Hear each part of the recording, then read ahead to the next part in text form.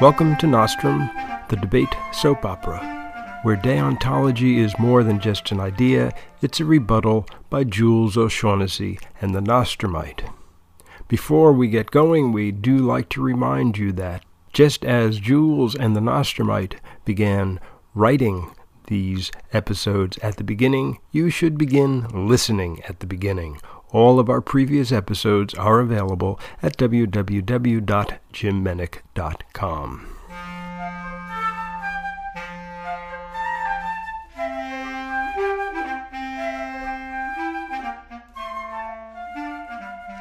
Our story so far, if you've managed to forget it, is that because of, shall we say, poorly planned events in Miami, Seth B. Obamash has lost his job at Veil of Ignorance. Tarnish Jutmal thought he might be able to get the job since his own school, Night and Day, is eliminating debate, but that was not to be. In fact, it was Lisa Tort, who we have met only briefly, a young assistant at Manhattan Lodestone, who ended up getting the job. Lisa Tort's boss, her previous boss, of course, was the legendary Mr. Lopat, who we have seen whirring about in his wheelchair, and who we will see again way soon now in episode 43, And You Call Yourself an Immortal? It isn't easy being a debate god. Homer had it right when he imagined divinity, at least as it applies to the debate universe.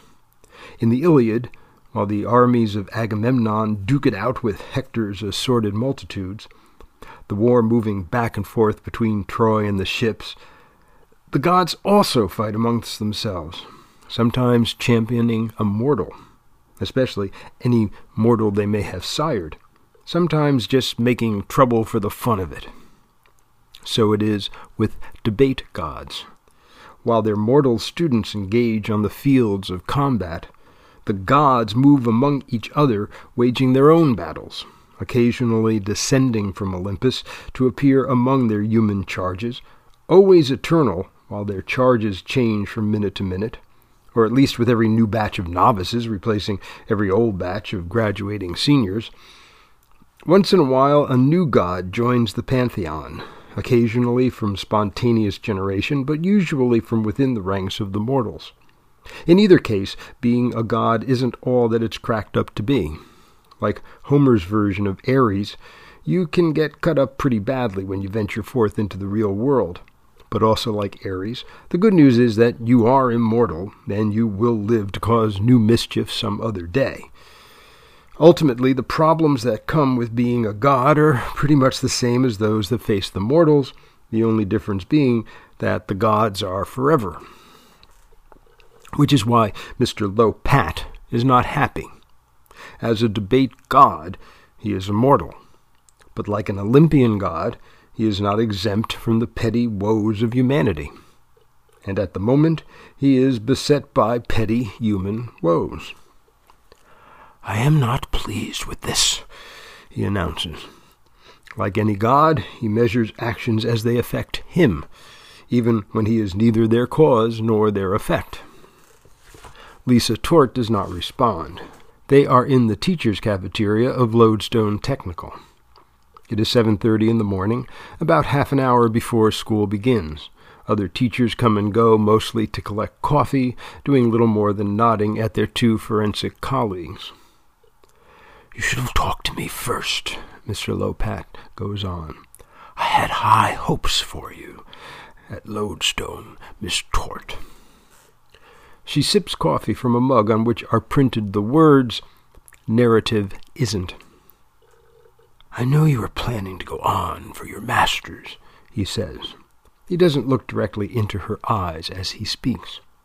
"That will be unlikely if you're teaching full-time, as you must at Veil of Ignorance." "I can still get my master's," she says. "How?" He stretches the word out as if to deny the likelihood of an answer. "I don't know, but I can." "You could if you were here. I would have supported you in that. I could have arranged your schedule to allow the necessary days off and the requisite amount of studying time. I am a licensed teacher, Mr. Lopat. I can teach. Veil of Ignorance offered me the job and the debate team. How could I turn down that sort of opportunity? Mr. Lopat sighs, then shakes his head. You are so naive, Lisa. She furrows her brow. Naive? No one 22 years old likes to be called naive. No one any age likes to be called naive.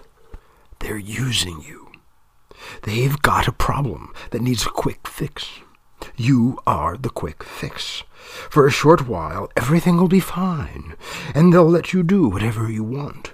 But once the Obamash brouhaha dies down, they will look at you differently. You will have a free ride for a year or two, but after that, he shakes his head again. You're just saying that, she responds. These are priests, Lisa. You can't trust them. Mr. Lopat whirs over to the coffee maker and helps himself to a half cup of decaf. He is very fond of the parts of his body that still work, and he does his best to treat them well. But he will occasionally allow himself a petty indulgence such as this. You're not being fair to them or to me, Lisa Torch says to his back. He spins around quickly and faces her again. Not being fair? Look what they did to Seth.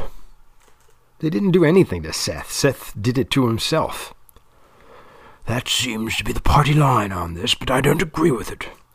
You forget Seth also used to work for me. Say what you will about the man's private life. He is an excellent educator, both in the classroom and as a coach. He made a mistake that in no way affected his team, but rather than rallying around him, they tossed him to the wolves. You didn't expect them to do nothing, did you? Not nothing, but they could have been more discreet. Instead, they fired him practically before his plane landed back in New York, and they replaced him with you even before his seat at the desk was cold. I don't like that. They could have at least consulted me. Lisa raises an eyebrow. Why would they do that, she asks. Mr. Lopat narrows his eyes. If not me, who? He replies. Which is quite the correct response for a god, debate or otherwise. Has anyone heard from Seth? Lisa asks meekly, changing the subject. I have, of course. How is he? How do you think he is? What's he doing? He's not teaching at Vail anymore. You're doing that for him. You start on Monday. Lisa nods. Tomorrow is my last day at Lodestone. I was expecting your assistance at the tournament. Manhattan Lodestone's original Veganza tournament looms closely. It'll be very difficult without you. I'd still love to help, she says. That will not be necessary. I will make do. Even a god can sound like a martyr. Mr. Lopat, I want to help. He nods. Very well. And a god is always magnanimous. He whirs back from the coffee machine.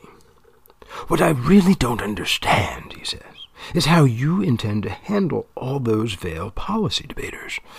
You know nothing about policy. And the god is occasionally cruel. I know more than nothing, but your own training is Lincoln Douglas. I was hoping to perpetuate policy while adding LD. If you try to bring LD to Veil of Ignorance, the ceiling will probably cave in. It's worth a try. There are probably plenty of kids who would rather do LD than policy, but Seth never gave them a chance. Seth has trained those students, Mr. Lopat says. The reaction to LD will be Pavlovian. All you will have to do is utter the term, and they will be on you like mongrel dogs. Mark my words, they are policy people to the core, and they are trained to believe that any form of debate other than policy is tantamount to heresy. Then it's about time they learned otherwise. Did you explain all this to the priests that hired you? They never asked. I didn't think they would. Anyhow, you still do intend to allow policy. Of course, they have a big team that they should go on.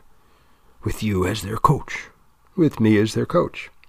Well, Lisa, I wish you well, of course. You don't make it sound as if you wish me well at all, Mr. Lopat. But I do, seriously. You can always come to me for help and advice if you need it. No matter what happens, I'm behind you 1,000%. I'd settle for 100. Mr. Lopat never looks comfortable in his wheelchair, and he probably never is comfortable. No one knows what pain, if any, he feels from his disability. Few people even know what his disability is. I want you to leave Lodestone as a friend, Miss Tort. Lisa, regardless of what we've said here today, I would like to think of you as a former protégé, someone I have introduced to the forensic world and made a place for in it. Lisa Tort looks at him wide-eyed. Lisa was the NFL national champion half a dozen years ago before she had even heard of Mr. Lopat. Rhetoric was one of her areas of study in college. One doesn't expect hubris from a god.